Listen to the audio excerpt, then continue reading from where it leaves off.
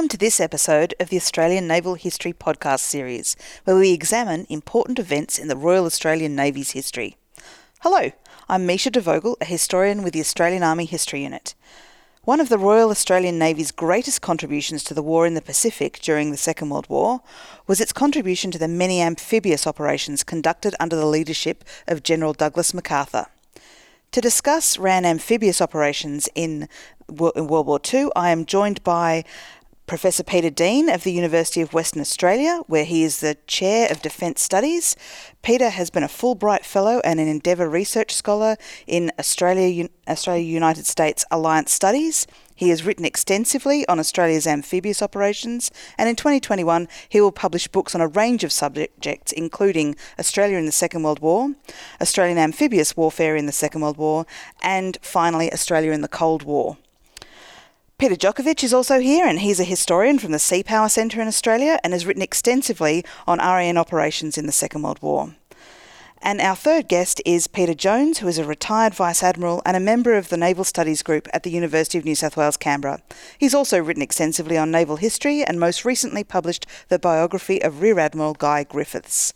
Thank you all for joining me. First, to set the scene, Peter Dean, can you please explain why amphibious operations would play such an important part of the war against Japan? Yes, excellent. I think it's actually pretty easy, and the answer to that is geography. So if you get a map and look at the Pacific area, if you look at the area of operations that encompass the Pacific War against Japan, it's an area and a geography dominated by the ocean and by islands. And to be able to manoeuvre military forces, both land forces and naval forces across that space, requires you to move through the ocean spaces and requires you to basically project military force throughout that area, and to be able to take those vital pieces of land that provide ports and airfields in particular. Then basically you had to be able to manoeuvre ground troops, army troops or Marines by the ships and land them from the sea to the shore. And also while operating in lots of these environments, particularly that area where the Australians dominated most of their operations, the southwest Pacific area, that was then the archipelago to Australia's north. So an archipelago being an area that's personified by lots of islands within an ocean expanse in space. So we see amphibious operations where you're projecting large amount of forces from ships who've travelled a fair distance to the shore, or you have what they call shore-to-shore operations, which are smaller amphibious operations where Army and Marine forces manoeuvre themselves using smaller craft from island to island or along coastlines to be able to use that as a manoeuvre space to manoeuvre their forces around. Okay. So, Peter Djokovic, would you like to take it up from here? During the First World War, Australia's experience was the successful 1914 Rabaul campaign, covered in a previous podcast, and the disastrous Gallipoli campaign of 1915. By 1941, technologically, had anything changed in getting the troops ashore from ships? Yeah, well, there was certainly a marked improvement in the technology in the intervening decades between the First and the Second World Wars. Both the equipment and the doctrine required to conduct amphibious operations prior to World War I was severely lacking. There were a few experimental landing craft designed and built, but without a great deal of success. The beaches at Gallipoli were, of course, very well defended, and the vast majority of boats used during that landing were not designed for amphibious operations. And if anyone gets the opportunity to visit the Australian War Memorial, then you can see there one of the boats that was used in the Gallipoli landings. It's just a large open lifeboat which afforded no protection in any way to the occupants of the boat.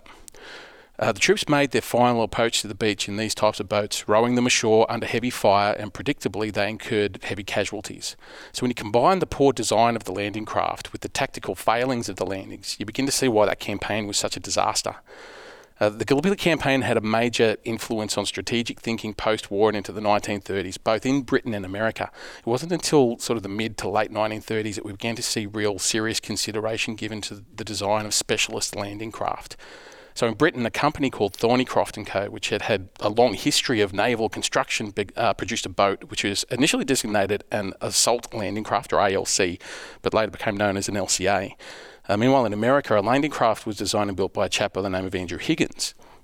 His boat was designated a Landing Craft Vehicle and Personnel, or LCVP, and they were actually often referred to as Higgins boats, and they were so successful that General Eisenhower went so far as to claim that Higgins actually won the war for the Allies. The two designs were very similar. They carried between 30 to 40 personnel. They both had flat bottoms and shallow drafts, which allowed them to get high up on the beach. They both had a bow ramp, which could be lowered to allow for the troop to disembark, and they were both quite fast and manoeuvrable. The British design allowed for the easy addition of armour plating on the hull, but what the American boats lacked in armour, they made up for in speed and manoeuvrability. So these boats weren't designed to make an ocean crossing. They were intended to be carried to the target beach by a larger parent vessel designated a Landing Ship Infantry, or an LSI, and the Australian forces, through necessity, used both types of boats. Out of the development of the LCAs and the Higgins boats came other types of landing craft. A landing craft mechanised, or LCM for example, was developed, which later in the war could carry up to a 35-tonne tank.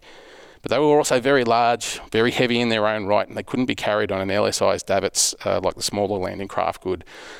So actually getting them into the water was a very difficult and drawn-out process. And the LCMs were later superseded by LCTs and LSTs, which stood for Landing Craft Tank and Landing Ship Tank, respectively.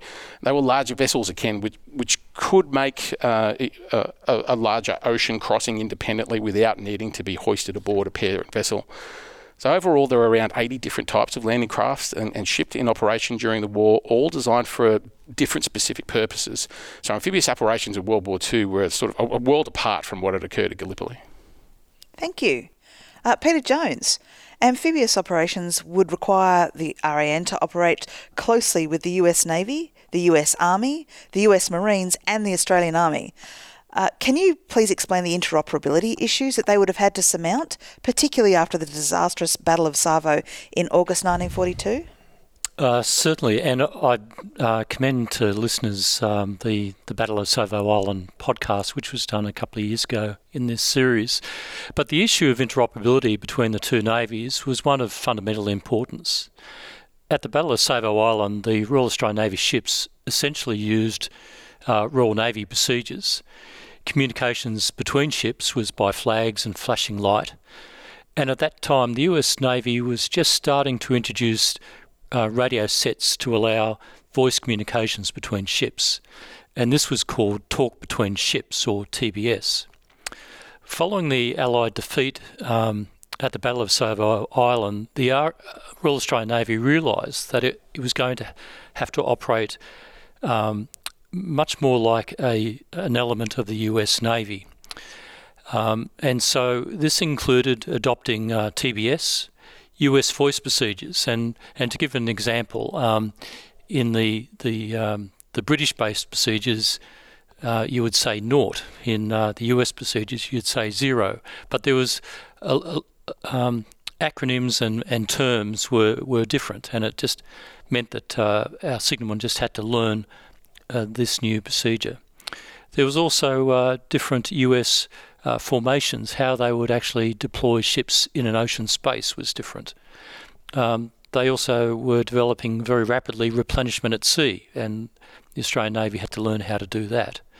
And there was, in the series, there will be another episode on replenishment at sea, which probably better explains that important innovation.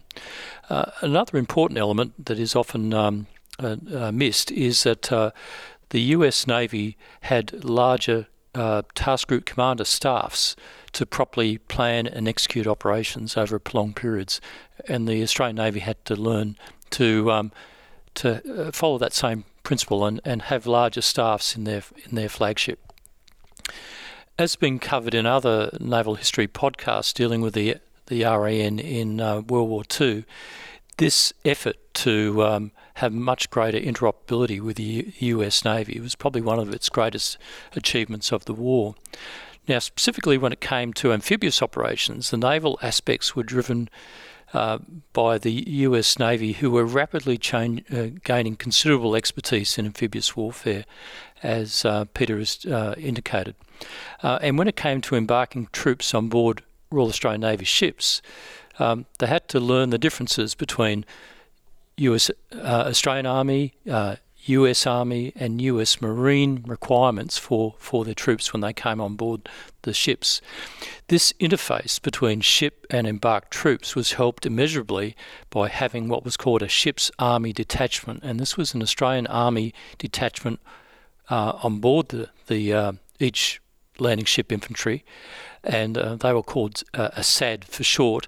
And the concept of a SAD helped that interface in terms of loading equipment and getting the troops ready to disembark. And that SAD concept is still in use in RN amphibious ships today. Peter Dean, if you wouldn't mind, could you explain to the listeners who might have heard about island hopping during the Pacific Campaign what exactly this was and how amphibious operations were to be employed to defeat Japan? Sure. Look, I think there's two key things to consider when looking. Well, actually, I'll go back and say three things to consider in terms of the way amphibious operations were used.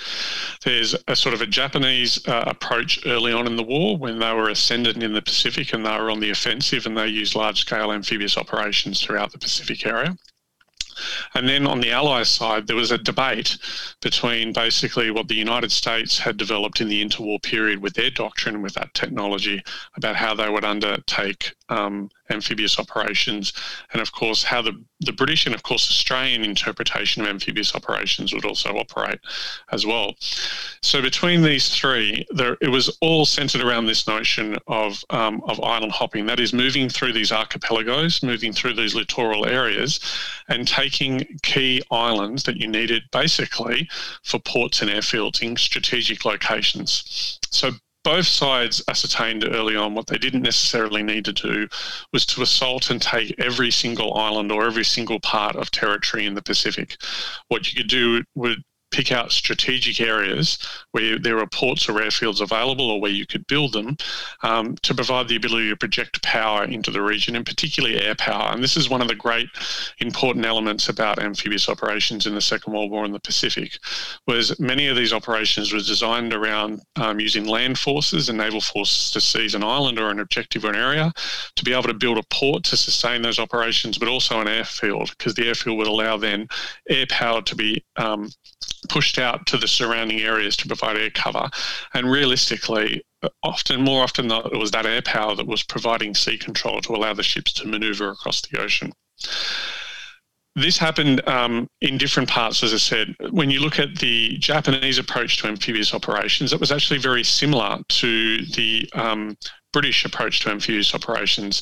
So we know that amphibious operations are some of the most complex operations that we can undertake in military operations, largely because you have a combination of Navy ships landing often Army troops or Marine troops, and as I mentioned, the element of air power that was now added into the equation in the interwar period, and of course highly capable air power that could sink ships or provide a pathway into landing forces by providing them a curtain of firepower and protection. So the Japanese and the British/Australian version of amphibious operations, as they looked at assaulting a fixed defensive position, was going to be very difficult. And if you look, for instance, at people might be aware of the Dieppe raid on France in 1942 in Europe, where it didn't go very successfully when the British and the Canadians there attempted to frontally assault a quite heavily defended port on the European shore. So what had happened in the 20s and 30s is the Japanese and the British had decided this was just too difficult. So what they decided the best way to do amphibious operations was actually to do them largely at night, to do them under the to provide additional cover, and to do them away from where the enemy was concentrated. So you would land at a point away from the main enemy's defences, and once your ground forces were successfully ashore, they then manoeuvre around to take those key strategic positions. And this was very effectively used by the Japanese in the Philippines, in Malaya and Singapore, and of course through the Dutch East Indies, or what we know today as the Indonesian archipelago. For the Americans, they had a very different set of geographical factors that they had to overcome. They're planning in the interwar period. They thought that most likely they wouldn't be able to hold the Philippine Islands against a Japanese assault. So what they would have to do would then basically be march across the Central Pacific from Hawaii through back to the Philippines. And if you look at the geography there, what you have is a lot of small coral islands. You don't have the large landmass like New Guinea. You don't have the large islands like you have in the Indonesian archipelago or down through the Malayan Peninsula, but you have lots of small coral islands. And so their issue was different. So they had to figure out a way to basically do frontal assaults into those heavily defended positions. So their view of doing this was to using that new technology that we already mentioned, combining that with air power, with naval gunfire support in an integrated system that would allow them to use basically aircraft carriers to project force into an area and provide local air support and to seal off an operational area, and then heavy gunfire support from their battleships and their cruisers to pound these coral islands, and then using those new amphibious craft to get ashore in the face of certified opposition.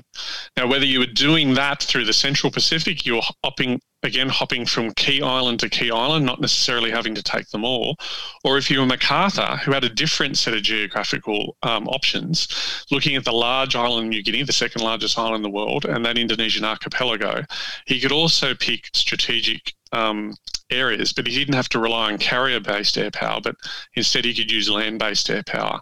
And he could do a more British style of largely landing in parts of New Guinea or some of these other islands where the enemy were not, and then manoeuvring to take an objective, or landing in a different area to build an airfield or a port using their engineering infrastructure to be able to set that up to dominate that local region. So island hopping is pretty synonymous with the Pacific War as a whole. It was actually used by all sides at the different stages of the Pacific, but what they had is different challenges in dealing with the different types of island hopping that they did.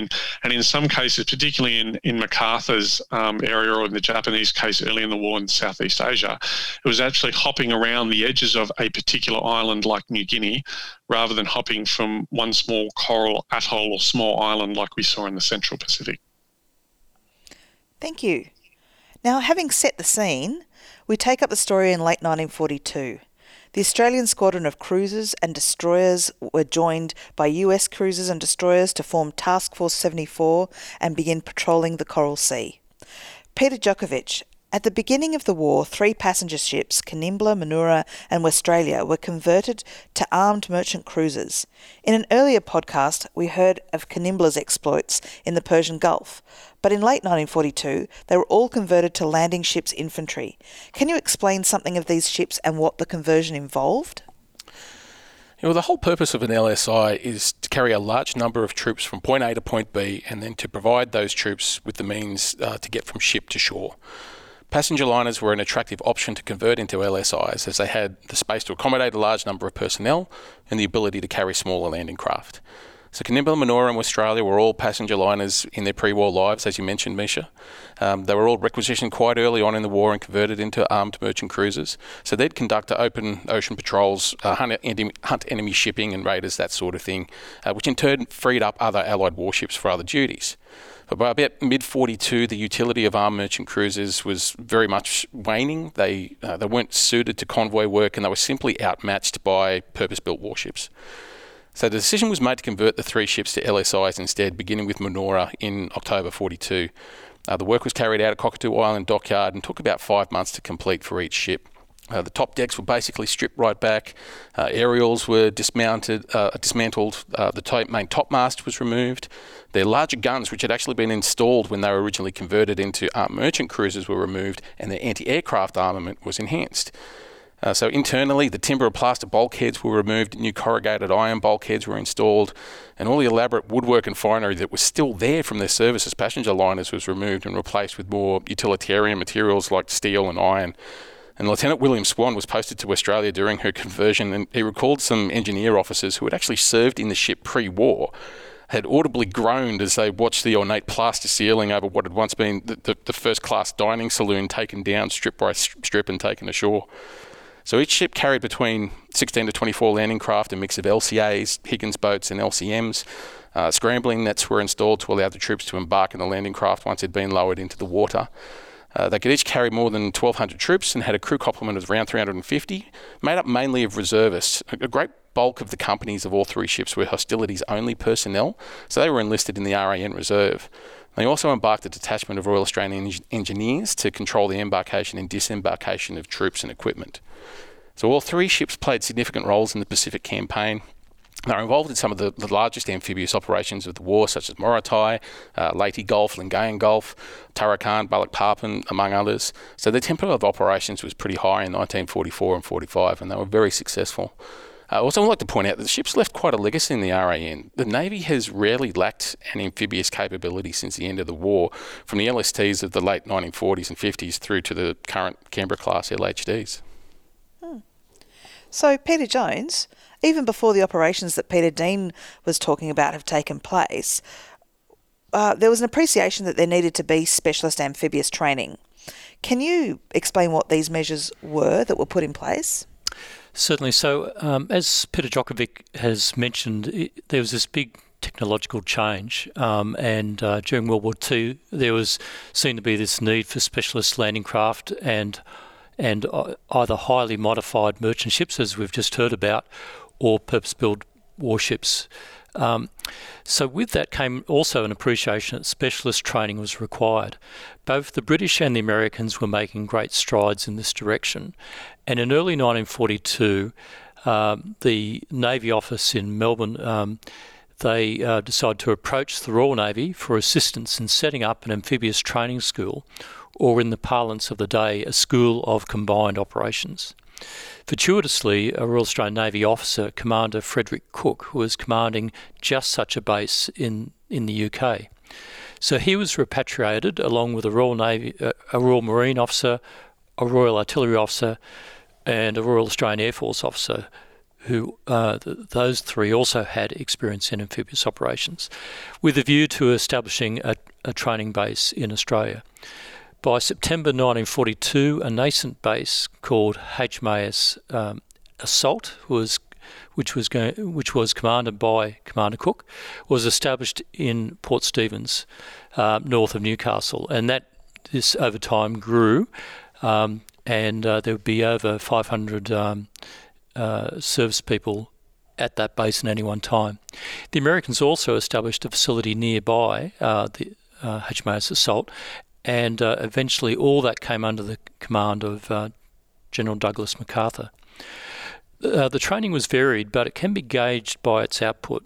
After a year in service, Assault had trained over 100 officers in amphibious doctrine and tactics, over 100 landing craft coxswains, 120 beach commandos, 40 landing craft signalmen, 453 boat crew, and 250 boat engineers. In addition, 20,000 US soldiers and 2,000 Australian soldiers were trained in the requirements from moving from ship to shore. Often amphibious ships came to Assault to be trained and also to provide the ship for soldier training. In addition, there was training in addition to what was occurring in Port Stephens. The Australian Army had also set up a training base at Turbool Point in southern Queensland, and once again Navy ships were regularly used to help with this training. So now that we have the right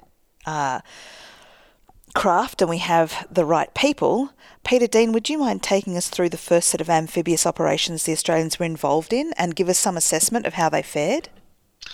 Sure, and I think what we should start in the context here, we've talked about doctrine and we've talked about training and we've talked about equipment, but we haven't really spoken much about culture, military culture, and I'll go back and talk about that a little bit. So everyone knows the famous landing at Gallipoli, and that an amphibious operation basically personifies what we talk about in the Anzac legend. But pretty much after that time, and after preceding that, the operation in New Guinea, the Australian military forces, particularly the army forces in the First World War, pretty much had nothing to do with amphibious operations. When you look at the way the Australian Army in particular envisaged, and the Navy as well, envisaged its doing its types of operations in the 1920s and 1930s, they had not envisaged amphibious warfare would be a large-scale military endeavour that they would have to undertake in the next major war.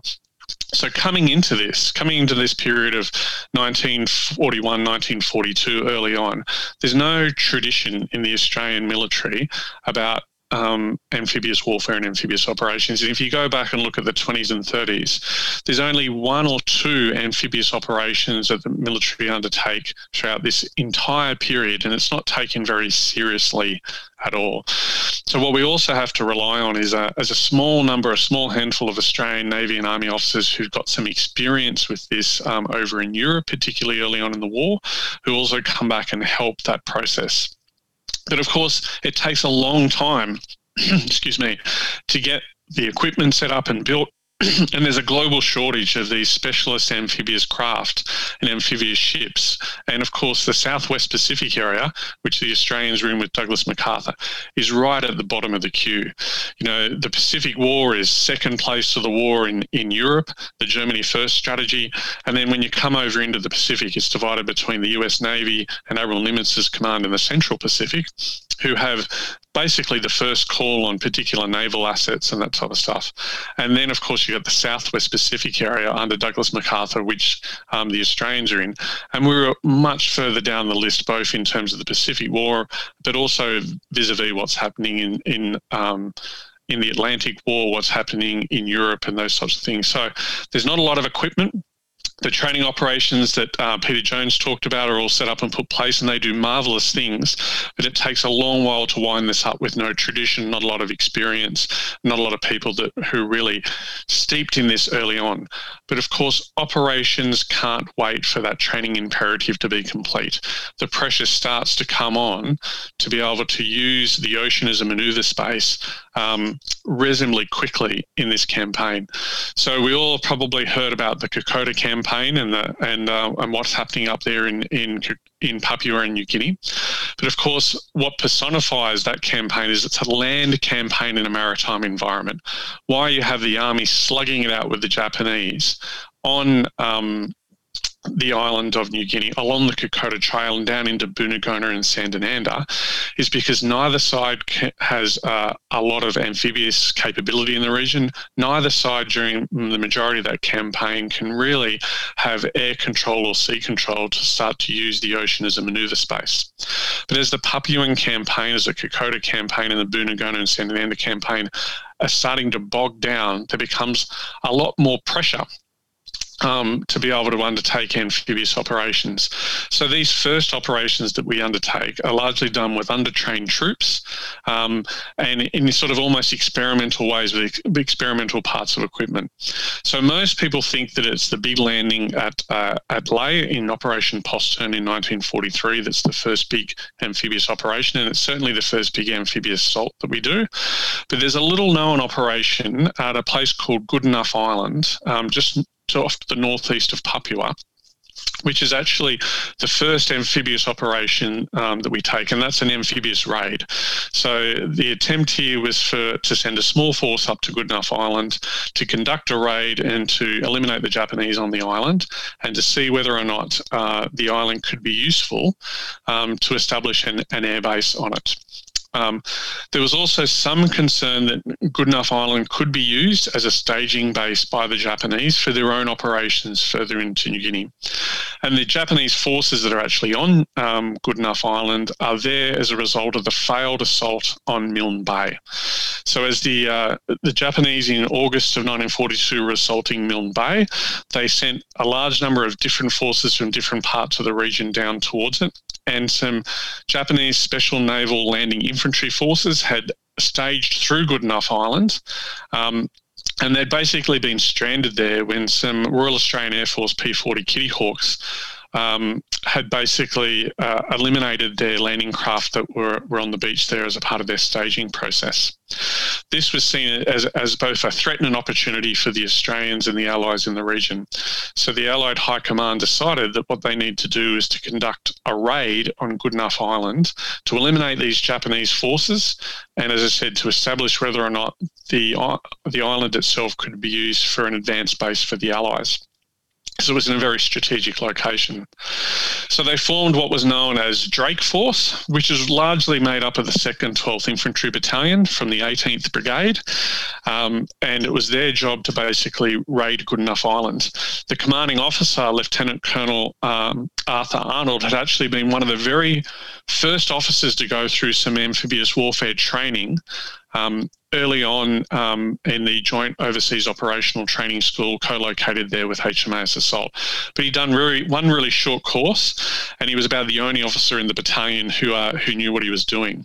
He was then given only a very short period of time, only a couple of days, to organise this amphibious raid. He got one lot of aerial reconnaissance where he was able to go and look at the island, and he only had a very small period of time in which to undertake the organisation of his force to go into this island. And of course, they didn't have the same specialist equipment that we were talking about. They were actually transported on this raid on the Royal Australian Navy destroyers Stuart and Arunta, and they had along with them 3 captured Japanese landing craft from the failed assault at Milne Bay. They had 3 ketches from the local area that were being used, and 2 powered whale boats. And this sort of motley collection of ships and men who'd never operated before were sort of thrown together in an attempt to take Goodenough Island. Task Force 44 provided protection, and the Air Force provided protection as they manoeuvred these forces towards the island. They were landed using the British doctrine, that is, they landed away from the main enemy force. They landed at night. And the decision had been to actually split the force into 2 onto different sides of the bottom southeast corner of the island where the Japanese were thought to be located. Now, once they landed, they were basically dropped off by the Navy, and those destroyers largely moved away offshore. A huge thunderstorm and lightning and rainstorm swept in just after the force had been landed, and as they manoeuvred overland through the night, through a very slippery and horrible and tortuous trek to move on to the Japanese positions.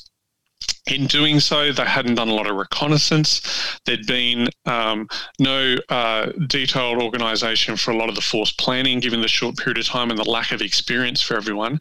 And when the 2nd 12th Battalion ran into the Japanese, they found them deeply entrenched onto the island, and they found it basically impossible to basically push through and to be able to assault the Japanese positions. They tried numerous times, and eventually they were successful because the Japanese had actually decided to do an amphibious withdrawal, and that is use some of their own naval craft and covering forces to actually withdraw the force from the island and pull them back to Rabaul.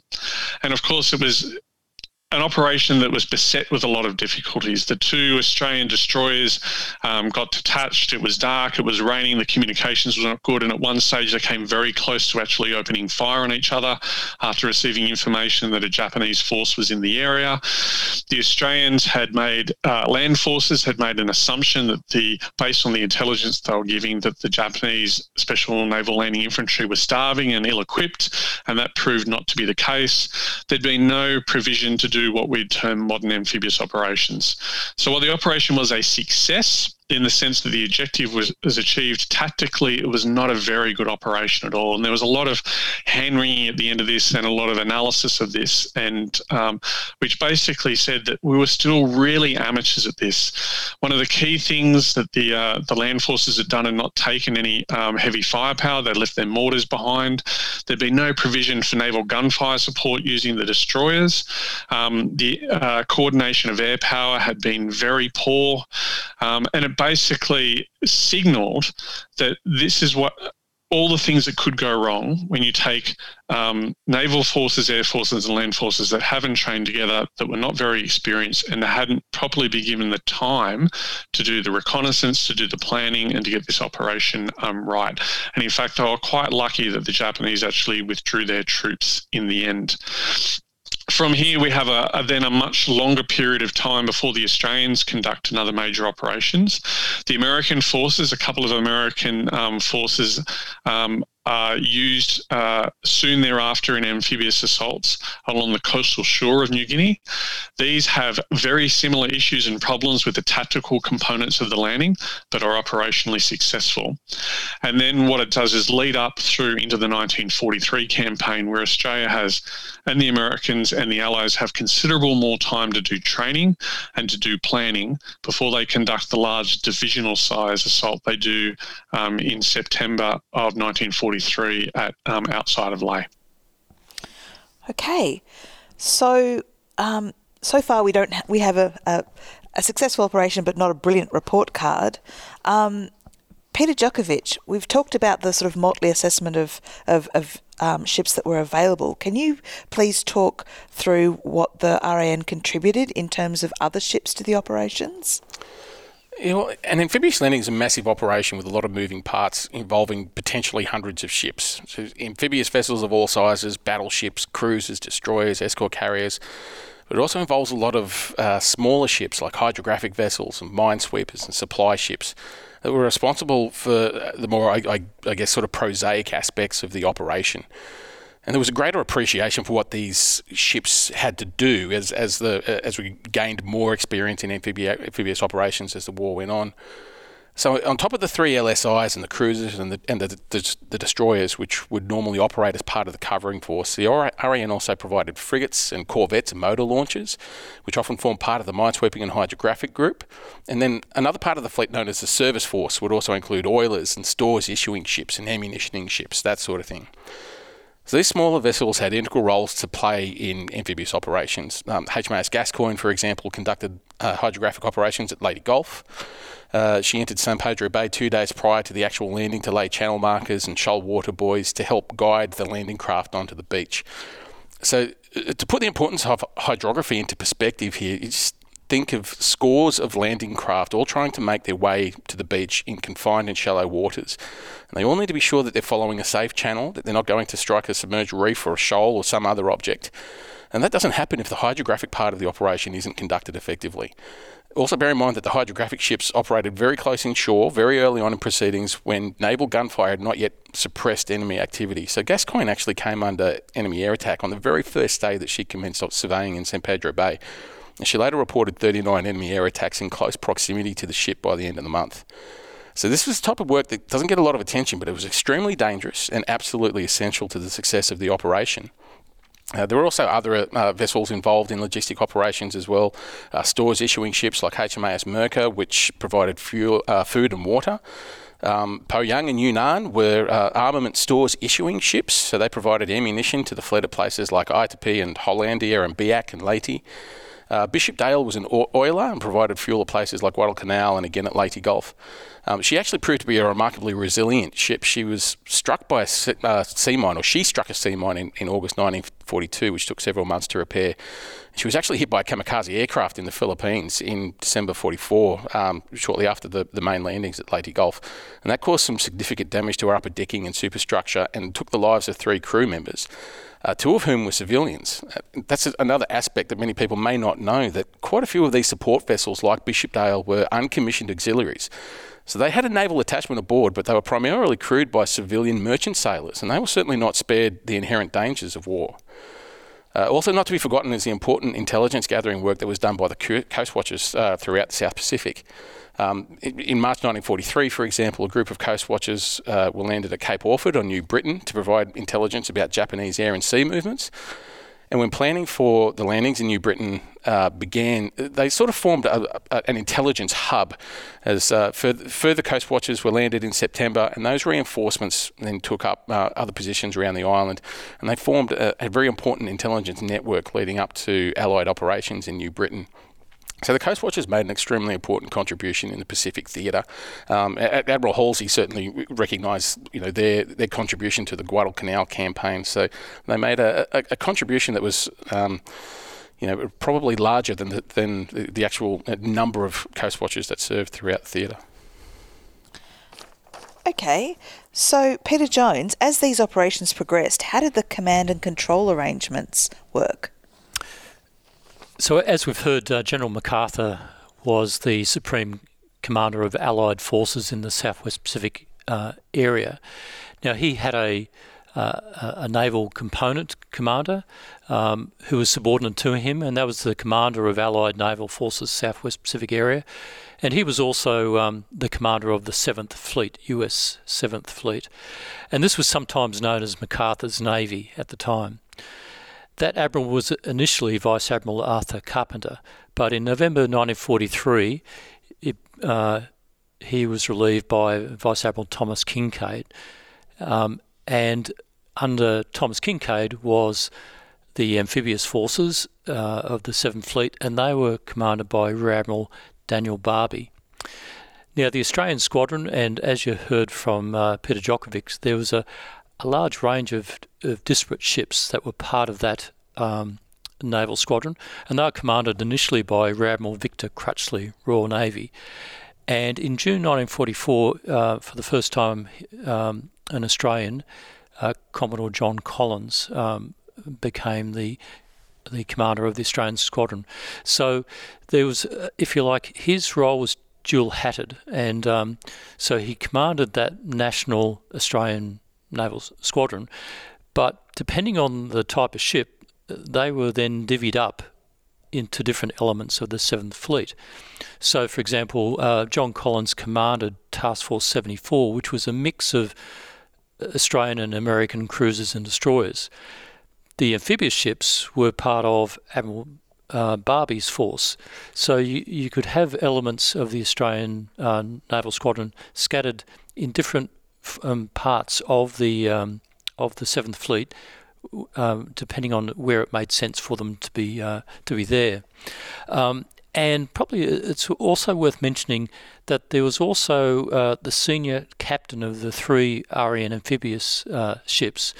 He was designated the Senior Naval Officer Australian Landing Ships, or SNOLS, and he would be responsible for basically those 3 ships, and both administratively and in some operations operationally. And probably the final bit that's worth mentioning, and Peter Dean has sort of touched on this a little bit, is there was importantly that in an amphibious operation it requires a complex command interplay between the senior naval officer and the senior Army Marine officer in the development and execution of that operation. As a follow-up, can you just go through who these key personalities were and how well they got on? Yeah, so I think as Peter Dean's sort of shown, is amphibious operations was the main game here, and everyone in theatre knew that was what all the naval forces were focused on doing. So key to that really was that they had to have a very close cooperation between all the naval and land commanders. When I was researching my book, Australia's Argonauts, I had the opportunity to read the personal papers of Admirals Kincaid, Barbie, Collins and Farncombe. And a couple of things stood out. And so first, just Vice Admiral Kincaid. So a bit about him. He came to Australia as a midshipman as part of the Great White Fleet in 1908.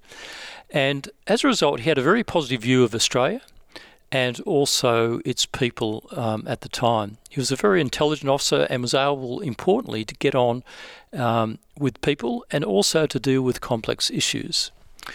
He had a very good rapport with General MacArthur, and he got on well also with his at times prickly inner circle of MacArthur's staff, and that was no mean feat. He also got on well with Collins and his replacement Commodore Harold Farncombe.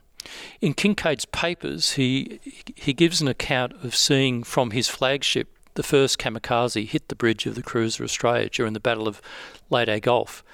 Such was his concern for Collins that he went to Australia in a boat with his doctor, went through the ship and finally found Collins propped up on Australia's wardroom deck. They were to remain friends after the war. Rear Admiral Barbie, he was an expert in all things amphibious, and indeed as a captain he produced the US Navy's first manual on the subject. Australian sailors called him Uncle Dan, or Dan the Amphibious Man, and he was highly respected and was a bit of a mentor for the amphibious ship captains. he was able to engage in a very positive way both with his superiors and also his subordinates. As an aside, just reading his papers, it was clear from fairly early on he was keen to replace Kincaid in the top job, and he eventually did become commander of the 7th Fleet after the war. Commodore John Collins, he had high regard for MacArthur as a leader, and as the national commander of the Australian Naval Squadron, actually developed a good relationship with MacArthur. And that's probably indicated at the end of the hostilities and prior to the surrender of the Japanese in the Tokyo Bay. The Australian squadron was transferred from the 7th Fleet to the 3rd Fleet, and MacArthur told Collins that it was like a loss in the family. And finally, Commodore Harold Farncombe. Similarly, he had very good relations with US commanders. Two things stand out from his papers and his reports. First was that Farncombe was assiduous in ensuring that RAN ships, when they arrived in theatre and before they arrived, that they were properly trained and briefed on the operations that they had to embark on. And then he would personally engage the appropriate US commander to wherever that ship was going to ensure that they were briefed on the ship's capabilities, to ensure that they were employed to the fullest. The other aspect that comes out about Farncombe was the great efforts he went to establish a rapport with either the US or the Australian Army commanders that he was there to support, to ensure that in the different amphibious operations that the naval forces were completely synchronised with the commander's intent. So now that we have some view on the naval commanders, Peter Dean, would you mind taking us through who some of the Australian Army leadership were that began, and those who began to develop expertise in amphibious operations? Sure. I think the first real shout out here has to go to the then Major General Sidney Rowell. So Sidney Rowell, back in early 1942, was the Deputy Chief of the General Staff in the Australian Army, and that's basically the senior military operations staff officer that the Australian Army had, that's what that particular position was called. And Rowell wrote a document very early in 1942, not long while the Japanese were still rampaging through the Pacific. And he wrote basically a note within the headquarters to General Blamey, the commander of the Australian military forces, and to the senior staff, and basically said, we're going to have to develop an amphibious capability. We can't basically walk back all the way from Australia to Tokyo. We're going to need to develop this capability. We're going to need to do it in combination with our allies in the Southwest Pacific, the United States, and we need to start progressing this forward. And I think that's really visionary at the time. We were still on the back foot. We were still basically fighting defensive operations while the Japanese were being offensive.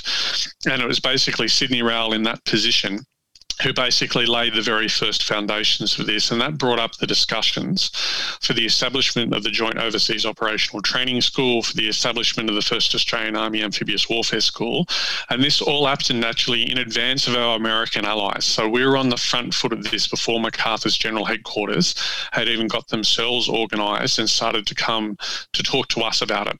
So he's the first key figure. He's then replaced in that role by Major General Frank Berryman. Berryman is known as the best basically staff officer in the Australian Army in the Second World War and a superb planner. And he goes on through the war. He leads a corps for a short period of time, but he's basically Blamey's chief operations officer and the Army's chief operations officer through most of the war. And he becomes the sort of de facto commander of the Australian Army group fighting the Japanese in 1945 in the Pacific, when Blamey is back in Australia doing political and high-level strategic things. What Berryman does is basically take Sidney Rowell's early ideas and start to put key people and key structures in place to enable these training schools to be set up, and basically provides them with a strategic direction and that sort of top-down imperative for the Army to start changing and adaptive and innovating. And you've got to remember, this is an army that's basically been brought back, largely speaking, from the Middle East, where it's fighting open warfare against Rommel's Afrika Korps and the Italians. Only a small number of the Australians who'd fought in Malaya and Singapore and the islands to the north had escaped capture of the Japanese. And the Army basically has to retool itself. It has to innovate and adapt. And that comes originally with that top-down direction from Blamey, from Sidney Rowell and Frank Berryman, who demand this is what the Army has to adjust and adapt itself through and set up the infrastructure and the systems to do this, while concurrently fighting those operations I mentioned before in the Kokoda Trail and in Boonah, Gona and Sandananda. Then you also have people down at the much lower rank level. So one who stands out is a major, later lieutenant colonel, and then Colonel Alfred Rose. Rose works with a senior RAN captain, and they basically do a tour together up and down the coast of Australia, the east coast of Australia, looking for sites to be able to set up HMAS Assault, the Joint Overseas Operational Training School, and these other training facilities. He's actually an instrumental officer in providing and training the first lot of Army troops who start to go through the Joint Overseas Operational Training School. For a short period of time, he commands a militia battalion who provide the demonstration troops of this, and then he moves on into taking key roles inside the military staff structures that the Australian Army starts to establish. And they do a couple of key things. After the experience of what happens at Lae and Finschhafen, when they realise their staff work is not up to it and their ability to transition that ship to shore on the shoreline ratio, people like Alfred Rose, at the behest of Frank Berryman and others, start to set up things like beach groups and beach organisations, which are large, basically logistical elements who are designed to open the beachhead and keep that beachhead open from a logistical and beach landing perspective, including an RAN beach commando that was part of that. And that's a key innovative period. And they also are instrumental, officers like these, in getting together military landing officers, specialist staff officers with high-level training that were attached to units before they start preparing and training for amphibious operations. And then, of course, you've got a particularly important officer, Brigadier Ronald Hopkins. Hopkins was actually an Australian Armoured Corps officer.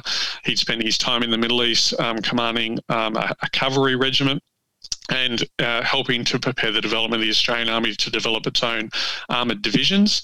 But he goes off to New Guinea as a staff officer, as basically the chief of staff for New Guinea Force, the principal army headquarters in New Guinea. He does that for a number of months and gets pretty much worn out and exhausted from that. And when he's replaced in that role, Blamey and MacArthur send him off to work with Admiral Barbie, and they put him on Admiral Barbie's staff as a liaison officer. Admiral Barbie takes a highly experienced staff officer at this stage and makes Ronald Hopkins one of the heads of one of his two planning teams. So what Barbie does is have two planning teams, one conducting the current operation and one planning the next operation, and they cycle through, and an Australian actually heads one of those planning teams, Ronald Hopkins, throughout most of 1943 and into 1945 as well.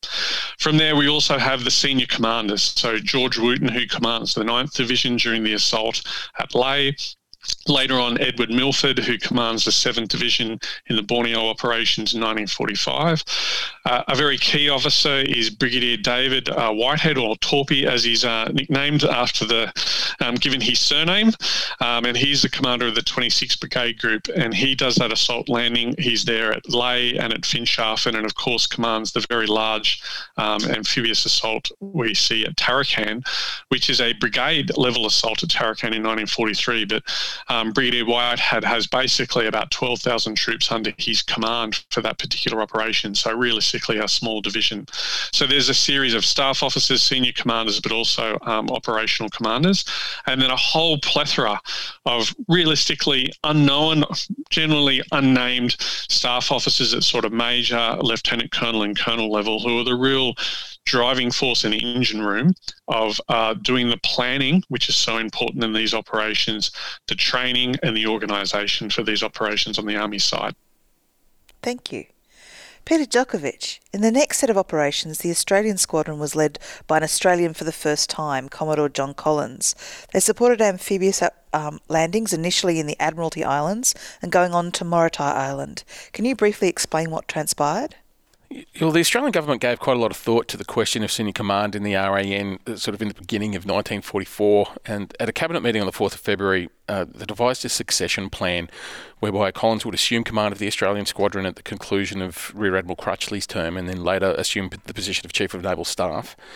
And this was a conscious decision that senior command positions in the RAN would, from then on, be held by Australians rather than British officers on loan from the Royal Navy. And Collins is a fascinating personality. He's kind of contradictory in some respects. He was a disciplinarian and adhered quite strictly to naval protocol, but at the same time, people were often surprised by how approachable and gregarious he could be. He was just a naturally commanding sort of personality, whether that was on the bridge of his ship or in social situations. And above all, he was just universally respected. He was a supremely capable naval officer. And he was the first Australian-born and trained officer to command the Australian squadron, as Peter Jones has already mentioned. But he hadn't assumed command of the Australian squadron when the invasion of the Admiralty Islands commenced in late February. That was still Rear Admiral Crutchley.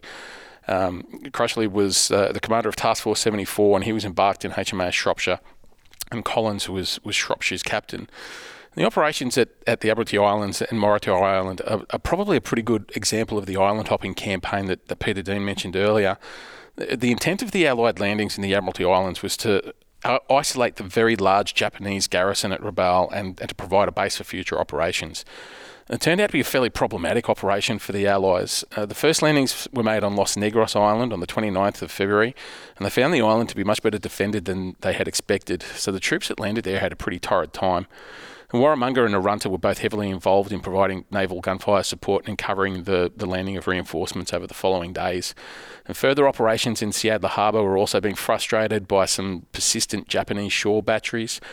So the squadron carried out a series of shore bombardments in early March, which silenced a lot of those batteries and enabled landings to proceed. And Seadler Harbour actually became a major naval and air base following its capture. So with a lot of northern New Guinea sort of under Allied control, the focus then turned northwards in September and firstly to the island of Moritai. And at this point, Collins was now in command of the Australian squadron. And the fleet of must for the Moritai operation numbered around 110 ships. The Australian squadron at the time included Australia, Shropshire, Arunta and Warramunga, as well as the American destroyers Mullaney and Ammon. And they were part of the close support and covering force for the operation and conducted extensive pre-landing shore bombardment. So the intent of the invasion of Moritai was very similar to that of the Admiralties in that it was designed to bypass and isolate the large Japanese garrison on the island of Halmahera and provided a base for future amphibious operations in the Philippines. But in contrast to the Admiralties, though, Moritai was comparatively lightly defended and the landings went ahead with very little opposition. So Allied aircraft were operating freely from multiple airfields on Moritai by the beginning of October, and the island became a very important airbase heading into the Philippines campaign. Okay, so Peter Jones, last year we did 2 podcasts on the Philippines campaign, which listeners can go back to listen to. But for completeness, briefly, what was the outcome of that campaign and what part did the RAN Amphibious Force play in that? So the Philippines campaign was the high point for the Royal Australian Navy in World War II, and the 3 RAN amphibious ships, or the 3 musketeers as they sometimes called themselves collectively, the campaign was massive in scale and involved over 300 Allied ships, 1,500 aircraft and 200,000 men. And it was a campaign in 2 parts. The Leyte Gulf operation took place in October 1944. There were a number of major sea engagements, and I really do commend those 2 podcasts on Leyte and Lingayen Gulf operations to the listeners. The amphibious component was the lodgement of the US 6th Army on Leyte, and the 3 musketeers were part of Barbie's force of over 40 amphibious ships. The following January, MacArthur followed up with the landings on the shores of Lingayen Gulf on the island of Luzon. The objective here was for the US Army to sweep down on Manila, which they eventually did by the end of February 1945. All 3 ships took part in this operation. There was actually 2 beachheads, and they took part in the western one.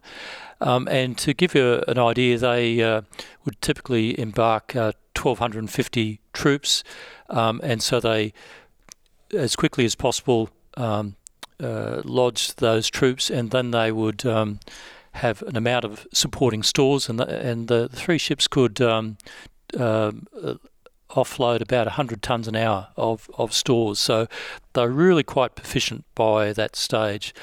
The Japanese resistance in the Lingayen campaign was ferocious and was epitomised by the repeated kamikaze aircraft attacks. And HMAS Australia, the flagship, famously survived 5 kamikaze hits during that battle.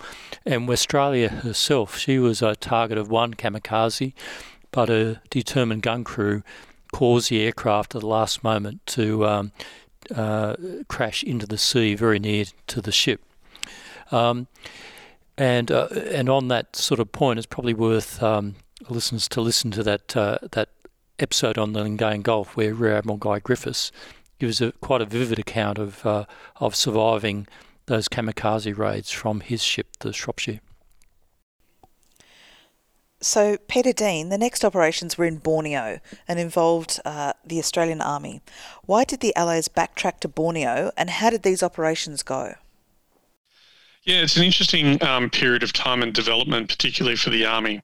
So the Army, as I mentioned, conducted large-scale assaults at Lae in 1943 during the campaign in Operation Postern. That was the landing of the whole of the 9th Division AIF.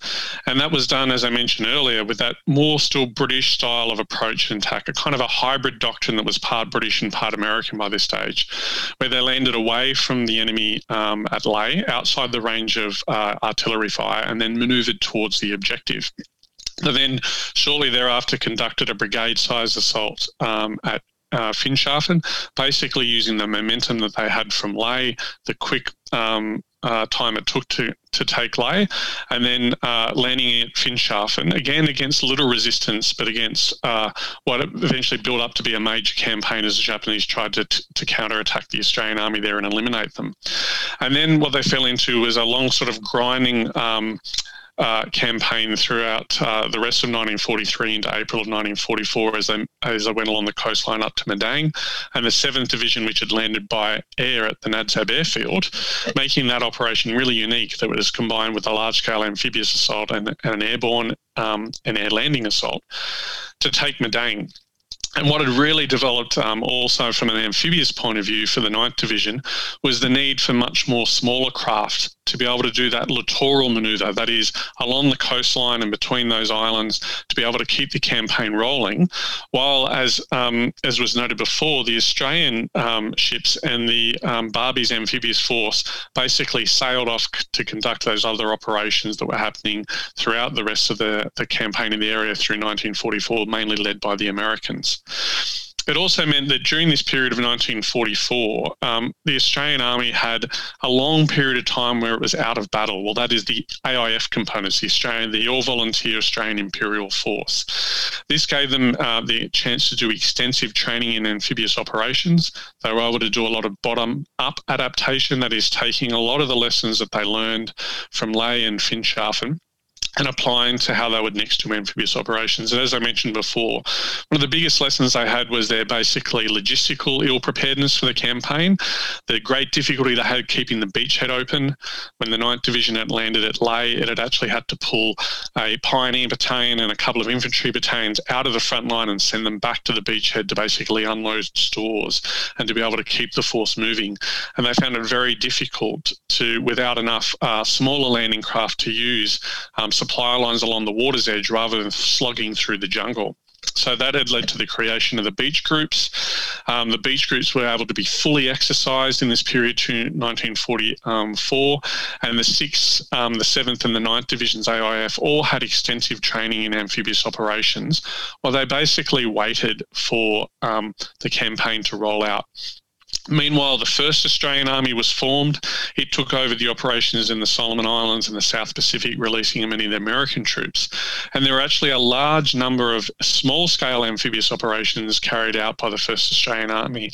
They're at company level and battalion level, normally shore-to-shore operations using those smaller landing craft, most of which are successful. But of course, there's a quite well-known failure at a place called Porton Plantation, where they overestimated their capabilities Japanese underestimated the training of the force and underestimated Japanese opposition. In the meantime, MacArthur had gone up, as Peter Jones was mentioning, through the Philippines campaign, fighting some decisive battles through that campaign, and particularly Nimitz and his carrier battle groups. And then we get to the position of what to next. So the Australian AIF had been basically MacArthur's reserve during the Philippines campaign. He was the last remaining uncommitted major formation that MacArthur had. But of course, MacArthur very much wanted to use American troops to recapture the Philippines, the area that he'd lost early on in the war, that he sort of was about American pride. And of course, during 1943 and that part of 44, MacArthur had been inundated as the American war machine had really ramped up. And he was no longer dependent for his ground forces on the Australian Army like he had been in the Papua campaign and the early campaigns in 1943.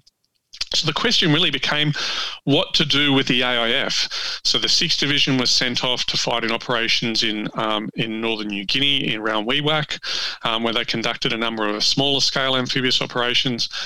But a core of the 7th and 9th Division was basically formed as a task force. Frank Berryman, who I mentioned before, was sent up and attached to MacArthur's headquarters to look after Australian interests and do the planning for the use of this force.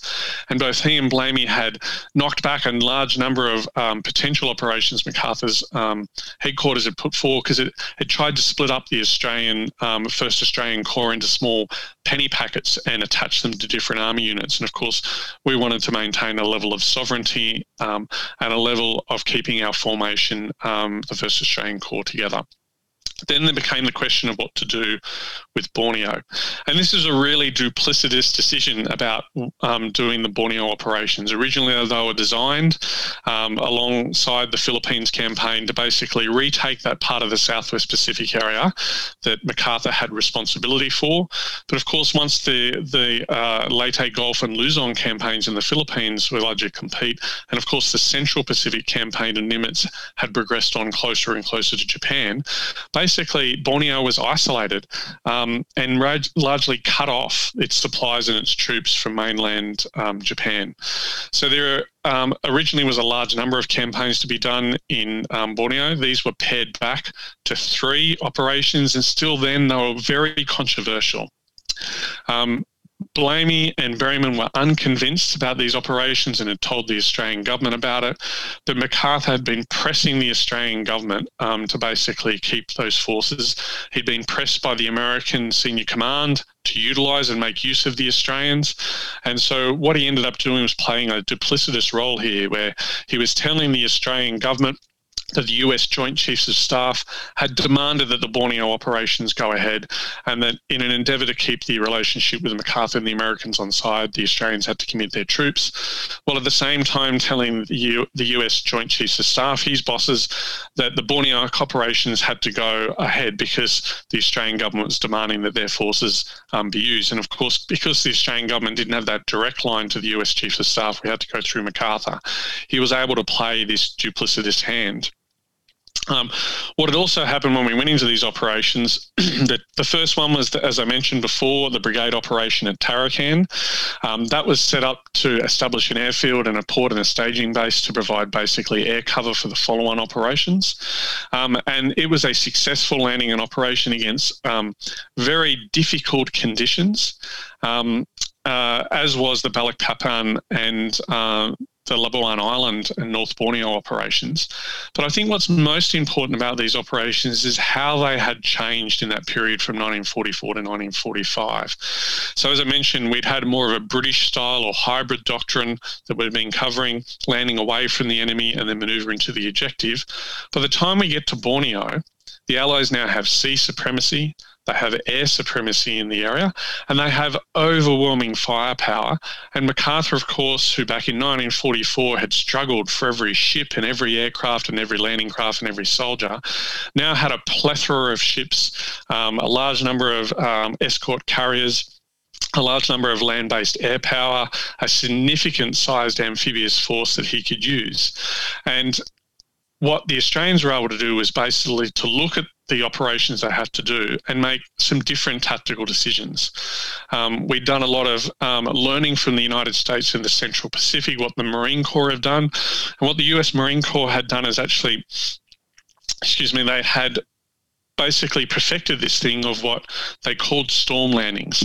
That is, landing directly into the teeth of the enemy's defences using the new technology, particularly landing vehicle tanks, so tracked armoured landing craft, with overwhelming fire superiority provided through naval gunfire support and heavy air support. And the Australians had a plethora of these supporting operations that they could draw on, which meant that the Tarakan operation at Balikpapan and at Labuan Island, we were able to do frontal assaults. And in fact, the commander, Teddy Milford, the commander of the 7th Australian Division, at Balikpapan, had decided that looking on the basis of did he land away from the enemy and manoeuvre to the objective through the jungle, or landing right on the objective in a frontal assault, that would actually be more efficient and cost less casualties to actually do a frontal assault, given the level of overwhelming firepower that he was available. So this really meant that by the time you get to the Balikpapan operation, the last Allied major amphibious assault of the Second World War, the Australians had progressed to actually using much more of that US Navy, US Marine Corps doctrine of what you would call a storm landing, heavily supported by land-based air power, heavily supported by carrier aviation, and massively supported by naval gunfire support that was able to be pushed onto the objective, which meant there were still some tactical problems with some of these landings. The Australians have still had a lot to learn about beach reconnaissance. There was still a lot to learn in hydrography and mine clearance, but tactically they were successful and very, very successful. They were the sort of pinnacle of Australian Army operations from both an amphibious and ground force operations point of view. But the question has to be asked is, strategically, were they useful at all? And I'd have to say my answer to that was no. They were basically a road to nowhere. They were going in the wrong direction from the Japanese mainland, and mainly they were strategically undertaken because of MacArthur's duplicity and because of the nature of the Allied command arrangements and basically alliance management at this particular part of the war. Peter Jelkovic, these operations were also the first that involved the RAN's beach commandos. Who were they and what did they do? Well, the Naval Beach Commandos hold a pretty unique place in Australian naval history. They wore army greens and slouch hats, so they looked like soldiers rather than sailors. And the type of operations and the type of training that they undertook was unlike anything that the Navy had really undertook before, and it's sort of reflective of the developing doctrine that Peter Dean was just talking about doing frontal assaults on defended beaches. So the Beach Commandos initially did their training at HMAS Assault, as Peter Jones has told us. They learned how to conduct in-water beach surveys, which would often leave them immersed in water, fully closed for hours on end, and how to construct makeshift metal pathways on the beach for heavy vehicles. They also completed assault courses and received instructions in various weapons and explosives, as well as hand-to-hand combat. They were intended to be amongst the first people on the beach after all, so if there was any enemy resistance, they were the guys that were going to have to face it. And in many ways, the type of training that they were undertaking was sort of preemptive of the type of special forces training that the RAN's clearance diving teams would later undertake. So 4 beach commando units were formed by the end of 1944 under the overall command of Principal Beachmaster Commander Robert Pearson, though they had to wait until May 1945 before they were actually called into action. They participated in the 3 OBO operations at Tarakan, Brunei Bay and Balikpapan, and on each occasion they were the first Allied personnel ashore. So they would come ashore and conduct reconnaissance, direct naval gunfire, establish shore-based communications, direct and control landing craft. They generally organise and direct all the work that was going on the beaches. So the pre-landing bombardments, were quite effective at all 3 operations, but they still did meet some level of resistance at all 3. For instance, a beach control point came under shell fire on the second day of the invasion of Tarakan, and 2 beach commandos, both telegraphists, John Brady and William Bryan, were both killed. The beach commandos came out of the war having earned a lot of respect and were singled out for praise by the likes of General MacArthur and Rear Admiral Barbie. it's really quite gratifying to see them as well getting a bit more recognition in recent years, because for a long time they were literally the forgotten unit of the Navy, and we throw that euphemism around a fair bit. For the Beach Commandos, it was really true. I remember speaking to a former Beach Commando a few years ago who had basically given up telling people about his war experiences because, having never heard of the Beach Commandos, people just thought he was basically spitting a few tall tales. So I know that there was some element of quiet satisfaction within him that the story of the Beach Commandos had started to reach the public consciousness. Peter Jones, can you make an assessment on the performance of the naval units in the Balikpapan operations as compared with the initial amphibious operations in late 1942? So perhaps I can answer this in two parts. So first, the cruisers and destroyers were now much better equipped with radar, heavier close-range anti-aircraft guns and improved communication sets. And when Peter Dean was earlier talking about that increased numbers of aircraft, what cruisers could do now with their air search radars was actually control and vector own fighters from the aircraft carriers onto enemy aircraft and intercept them. The planning staffs and ships command teams were now much more experienced in supporting the Army, and so the level of support to the lodgement was much more effective. Turning to the three musketeers, Canimbla, Manura and Westralia, I think it's worth focusing on their internal ships organisation, and I'll just quote from Commodore John Collins on the subject. And he said, "I was, of course, aware of the plans for the landing ships at each point of the invasion and saw from the bridge of my flagship the spectacular execution of orders. What I did not, and indeed could not, see, however, was the vast amount of preparatory training and drill the LSIs had to undergo before they could accomplish their tasks. The complete success of the missions proved the thoroughness of the intensive training and the split-minute timing of planning and operations on board." And I think this highlights something that we often neglect when we're talking about operations, and that is the efficient ships have well thought-out internal procedures, good leadership at all ranks, great teamwork, and a distinctive ship ethos and morale. And by 1945, the Three Musketeers were really very impressive landing ships. The Balikpapan landings were the last of these operations for Australia. In conclusion, I'd like to check in with the panel for their thoughts on the legacies of these amphibious operations for Australia in the Second World War. Peter Dean, would you like to start with your thoughts? Yeah, look, I think they're critically important, and that's because fundamentally the geography hasn't changed. We've now moved in modern and contemporary Australian defence policy and planning into a focus on the Indo-Pacific, and in particular on the areas that basically are very similar to what we operated in the Southwest Pacific area in the Second World War.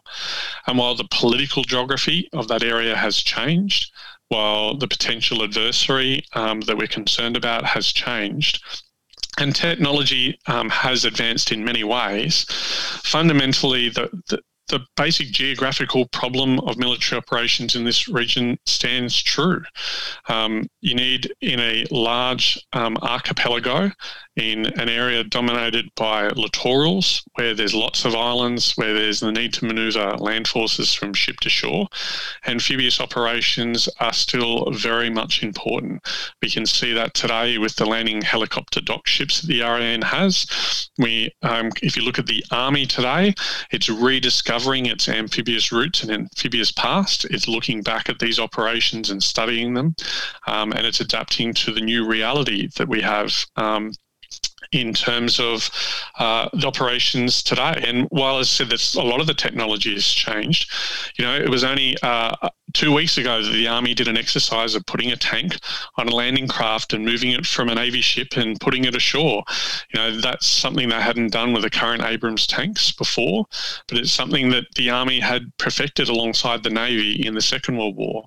And when you look at other elements of what's happening in the modern world today, in particular humanitarian and disaster assistance relief, particularly as we're seeing the impacts of climate change being more prescient than ever, these amphibious capabilities are wonderful assets to be able to undertake those, and the current amphibious capability has proved its operational worth time and time again in recent years, conducting HADR operations, and they are relevant all the way up the conflict spectrum to way that Army and Navy are thinking about operating together in our region to deter high-end conflict into the region as well. Peter Djokovic, would you like to give us your thoughts? Yeah, well, apart from the sort of big picture strategic and geopolitical influence that these sorts of operations had, I really must admit to having a certain affinity with the Beach Commandos. I compared them to the Navy clearance diving teams a little earlier, and in many ways they were the forerunner to special operations in the RAN. So, the short answer is I think that the Beach Commandos have left an indelible mark on the Navy, which perhaps doesn't always get the recognition that it deserves. And Peter Jones, your thoughts? The RAN's amphibious ships in World War II, the Three Musketeers, as they call themselves, made a significant contribution to the war in the Pacific, which provided a proud heritage for today's Three Musketeers of Canberra, Adelaide and Jules.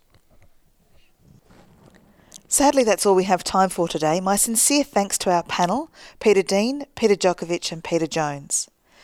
This podcast is produced by the Naval Studies Group and the Creative Media Unit at the University of New South Wales.